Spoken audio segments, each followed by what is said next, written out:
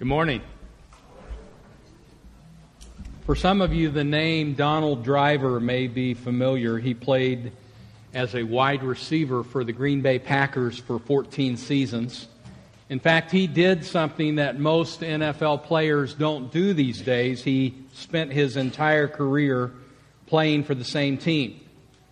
And he holds the record, several records for the Packers. One of those records is for having the most catches for a wide receiver. Another record that he holds is the most receiving yards.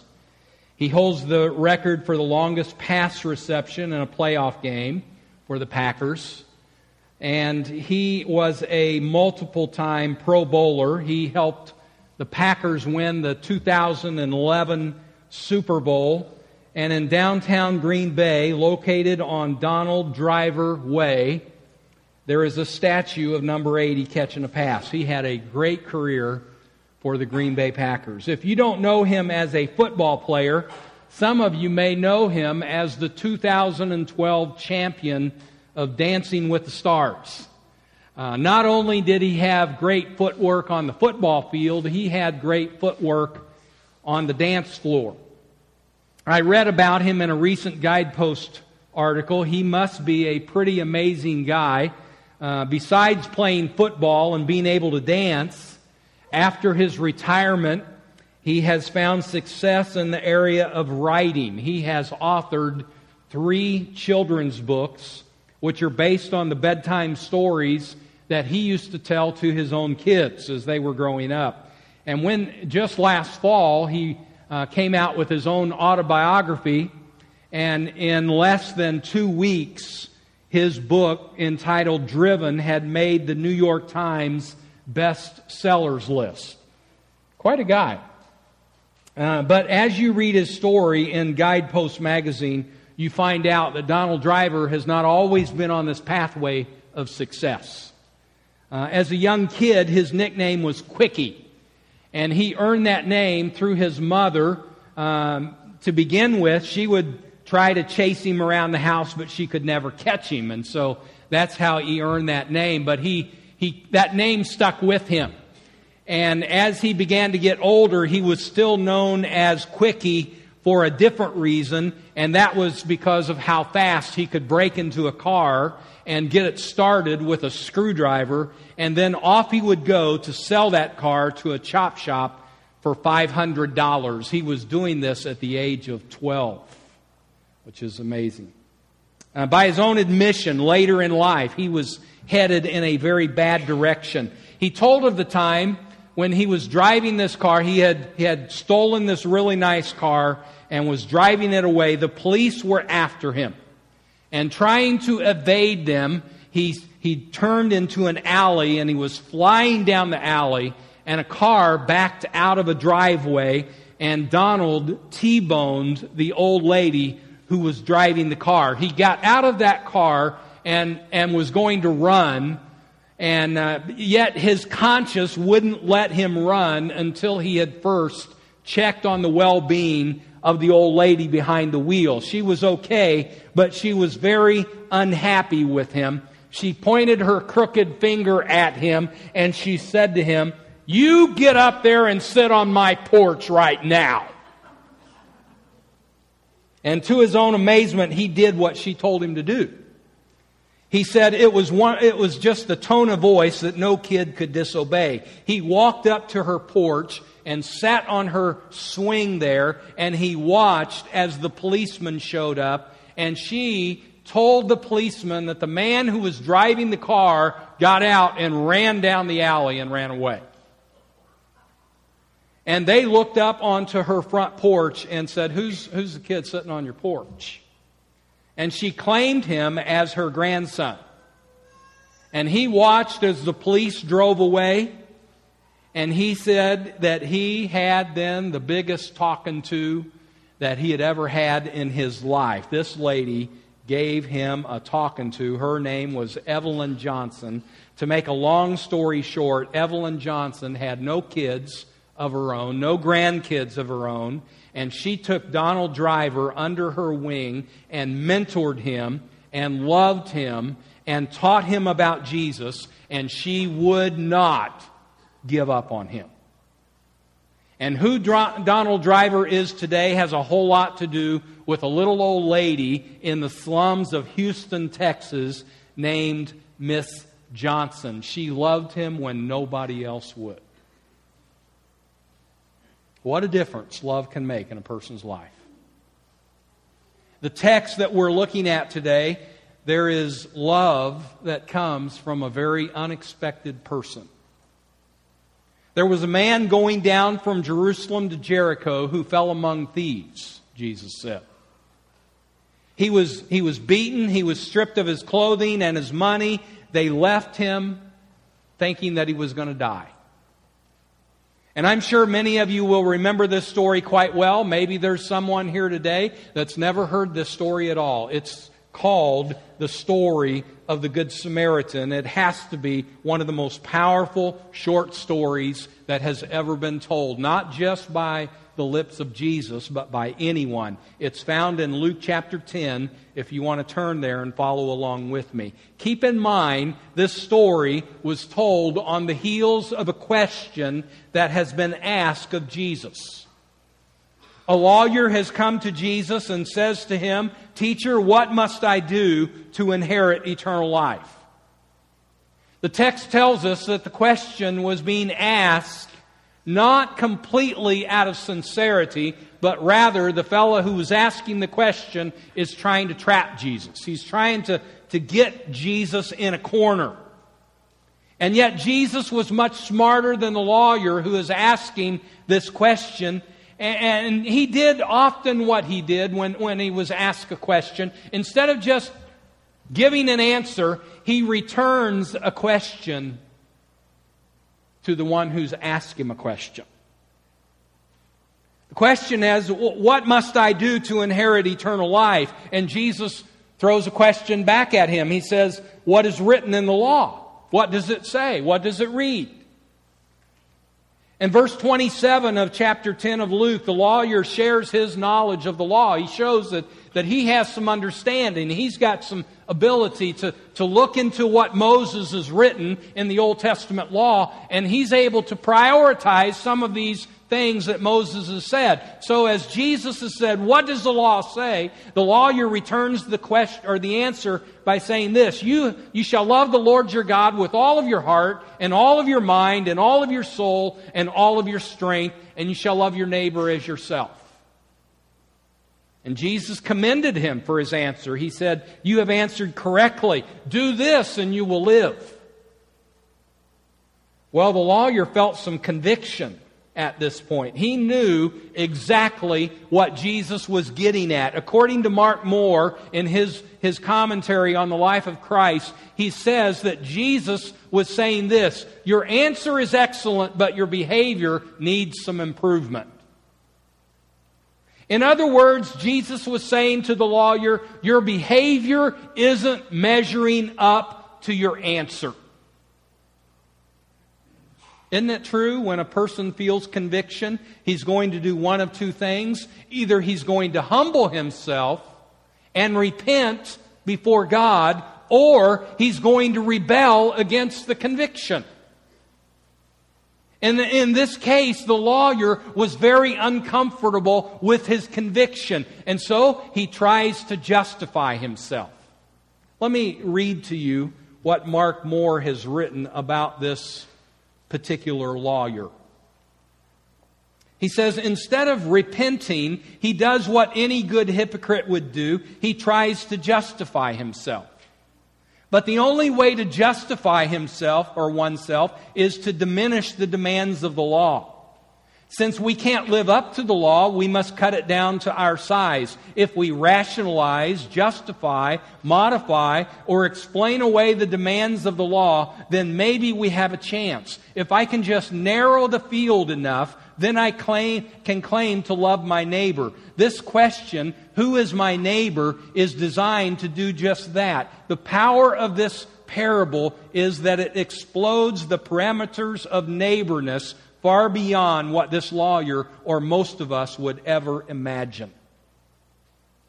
I want to dissect this story for us just a few moments. First of all, there was a man who was in dire need. He was beat up. He's been robbed. He has been left for dead. He needs for somebody to help him. Do you know anybody like that? Do you know any young Donald drivers that you could be an Evelyn Johnson to? There are people hurting all around us if we will just open our eyes and see. Maybe it's somebody who is sick and they need for you to be an encouragement to them, just to speak a kind word to them, to be a help to them. And really it can be just a little thing, and a little thing can go so very far. It doesn't have to be something big.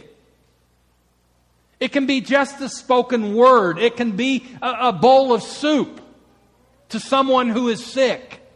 And that very little thing can mean so much to them.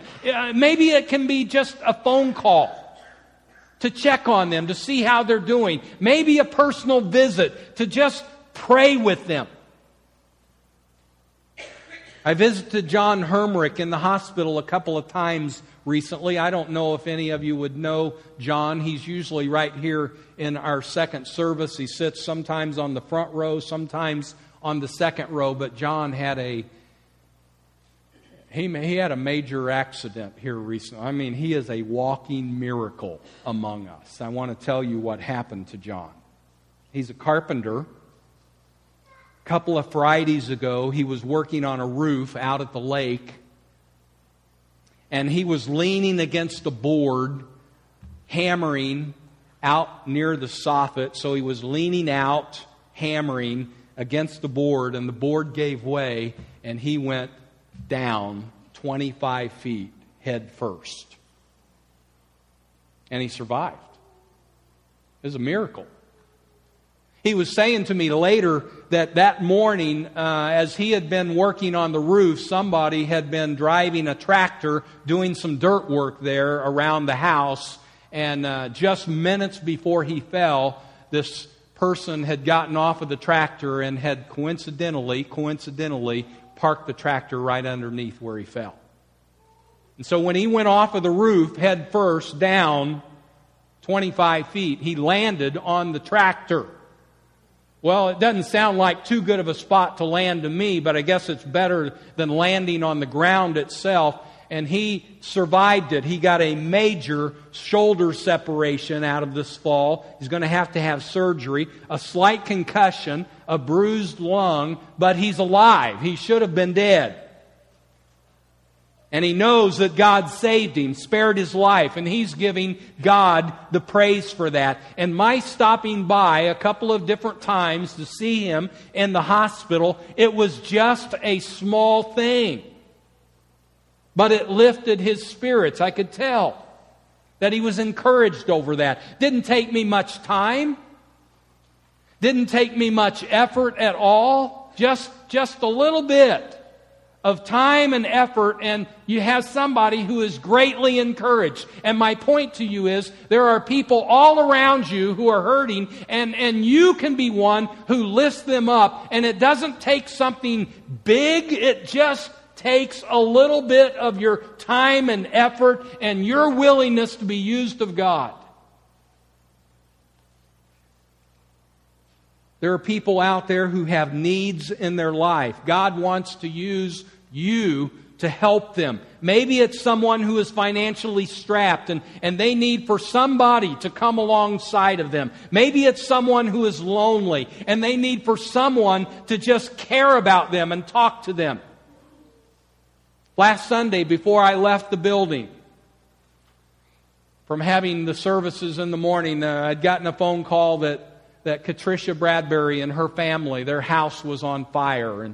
And so I went by, and a couple of the other staff guys went by, and we were there with them, just being there and showing them that we care and praying with them and loving on them. And this is a family that needs several somebodies from our church family to come alongside of them and help them through this crisis. I spoke with Patricia earlier this morning. I said, I'd like to say something this morning about what's going on in your life and just encourage the church family to come alongside of you. And she said, we need more than anything just the family to pray for us.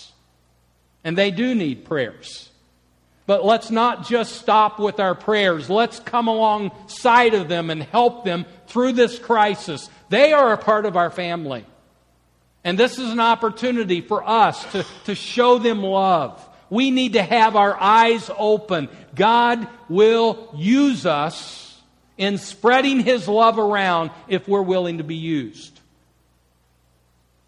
Tim, this last week, as we were talking about the topic for today, being love and the Good Samaritan, he said, this week to come is actually Random Act of Kindness Week.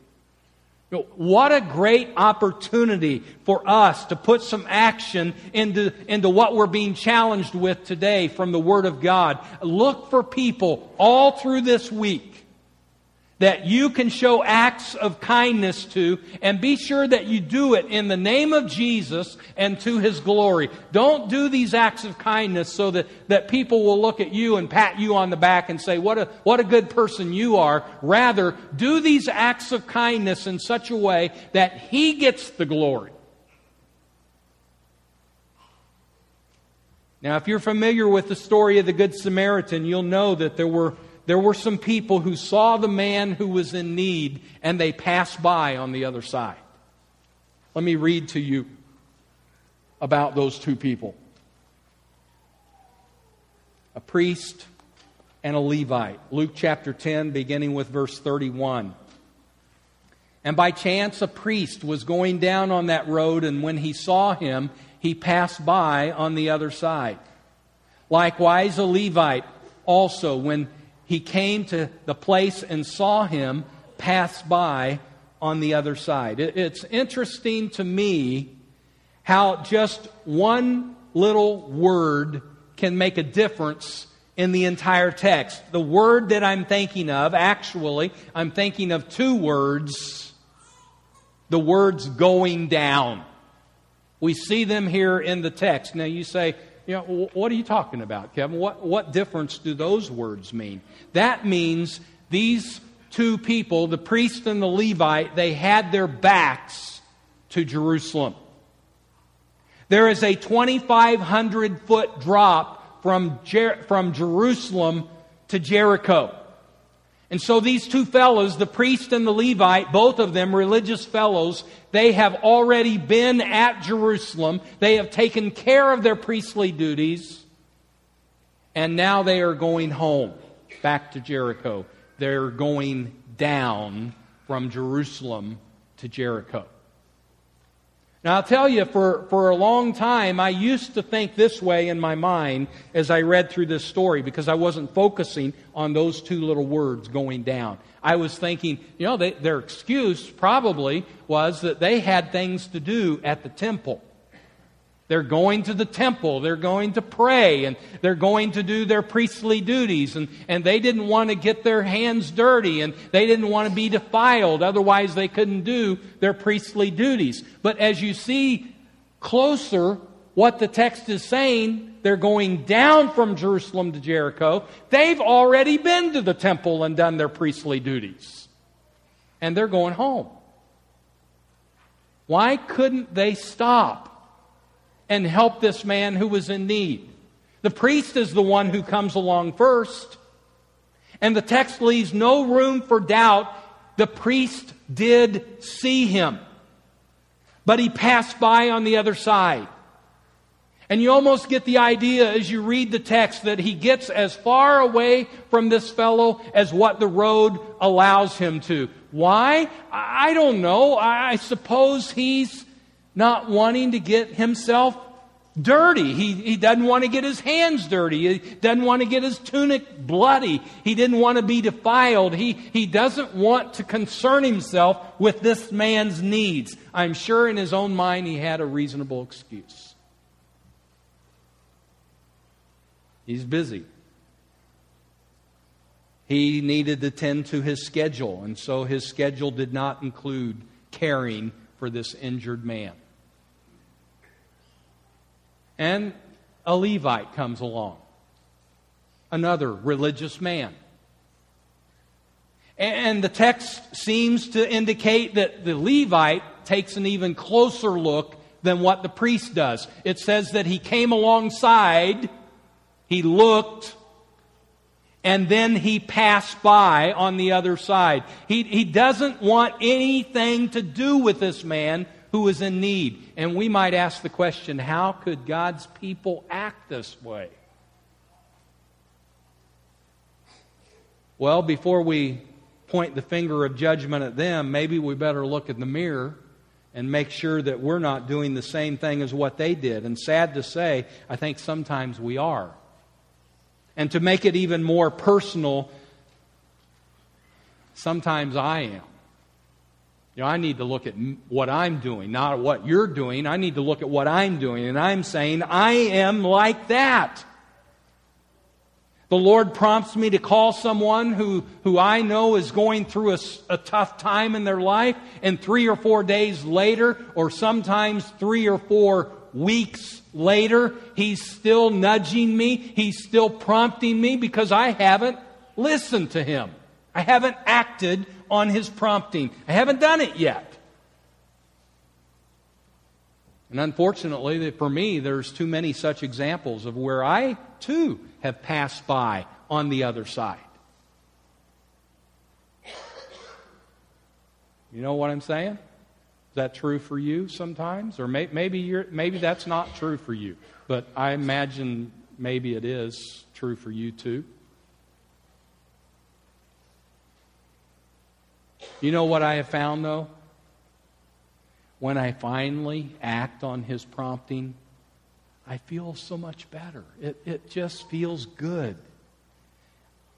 He's pleased that I finally obeyed Him, and probably the person that I've reached out to, they're encouraged as well.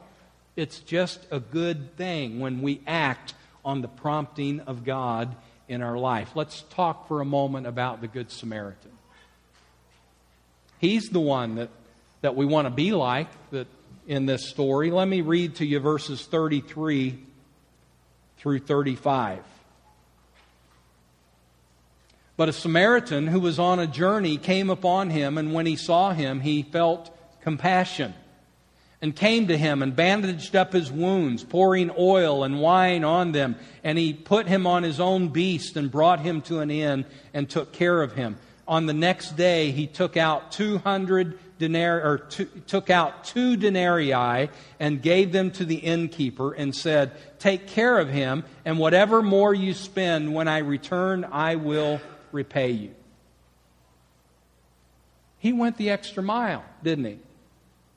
And keep in mind, he was the least expected of the three to act in such a way. If the injured man could have guessed who would have acted like a neighbor to him, who would have helped him, I am confident that the Samaritan out of these three would have been the last on the list. Who do you think will help you? I'm sure he would have said, well, I'm confident that either the priest or the Levite will help me, but not that Samaritan. And the reason he would have thought that would have been because the Samaritan was his enemy. The Samaritan surely would have been the one to pass by on the other side, because you see, the Jews and the Samaritans hated each other. There was a deep-seated prejudice between the Jews and the Samaritans. It had been going on for somewhere between 500 and 600 years. We're talking a very deep, deep prejudice between these two groups of people. Let me just quote to you. These things have been found by archaeologists, things that the Jewish rabbis were saying about the Samaritans to their listeners. One thing they said was this: "Let no man eat the bread of the Samaritans, for he who eats their bread is as he who eats swine's flesh." Then they would actually pray this prayer: "Lord, do not remember the Samaritans in the resurrection." The Jews and the Samaritans hated each other. And the Samaritans hated the Jews just as much as the Jews hated the Samaritans. So for Jesus, in His story, to have the Samaritan be the one to stop and help this injured man, it was a shock. And it was an eye-opening lesson. And the lesson was simply this: my neighbor is anyone who has a need. Would you say that with me? My neighbor is anyone who has a need. And it doesn't matter what their skin color is. It doesn't matter what their economic bracket is, or their national allegiance, or their educational status. It doesn't matter any of these kinds of barriers. What matters is, if my neighbor has a need, then I am to reach out and show love to him. And we do that in the name of Jesus. The Samaritan felt compassion, the text said. You understand what that word means? This is the one word, you've heard me say this before, this is the one word that describes Jesus more than any other word in the Gospels. And Jesus uses this word to describe the Good Samaritan. It means that He felt the man's need in the pit of his stomach. But it wasn't just pity for the man. It was love backed up with action. He didn't just say to the fellow laying on the side of the road, "God bless you, I'll pray for you, I hope you get better." No, it was much more than words. He was moved by what he saw. He sensed a man who was in need, and he reached down and he helped him. He stopped. He took time out of his busy schedule. He was willing to get his hands dirty. He cleaned the man up. He bandaged his wounds and put him on his own donkey. He took him to the nearest inn. He spent the night with him, the entire night, giving care to him. He paid the innkeeper for the night's stay. And then he says, "Here's a couple of more denarii, a couple of more of days' wages. And if this doesn't cover the cost of the rest of the time that he needs to stay here, when I come back, I'll take care of the bill."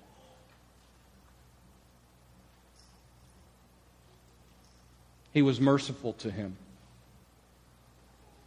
He met his needs. And I dare say we need more of that kind of mercy in the Lord's church. We need more people who will be a neighbor to their hurting friends. And not just to their friends, but to anyone that they meet. And so my question to you is, will you be a good Samaritan to someone this week? Will you look for someone to show a random act of kindness to, but not just during this week of random act of kindness week, but will you choose to live the life of a good Samaritan?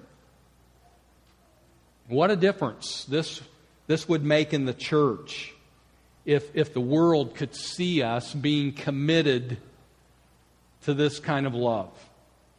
If there were more of us who were willing to be like Evelyn Johnson, maybe we could have more Donald Driver kind of stories to tell.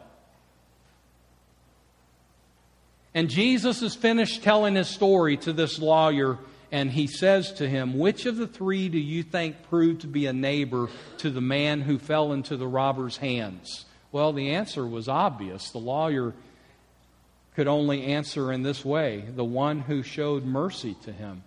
That's the neighbor. And Jesus said, then you go and do likewise. Let's pray together. Would you, as you bow your head in prayer, would you simply pray to God that He would help you be a good Samaritan to someone this week? And that He would help you live the life of a good Samaritan?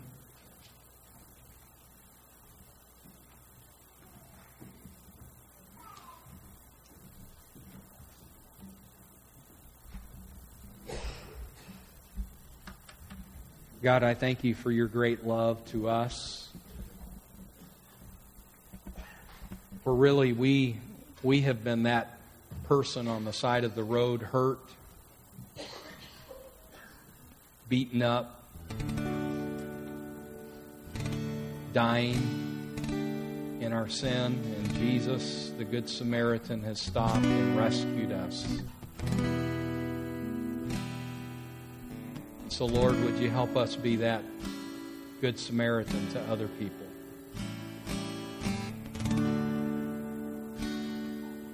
And may You be honored through our love to our neighbor.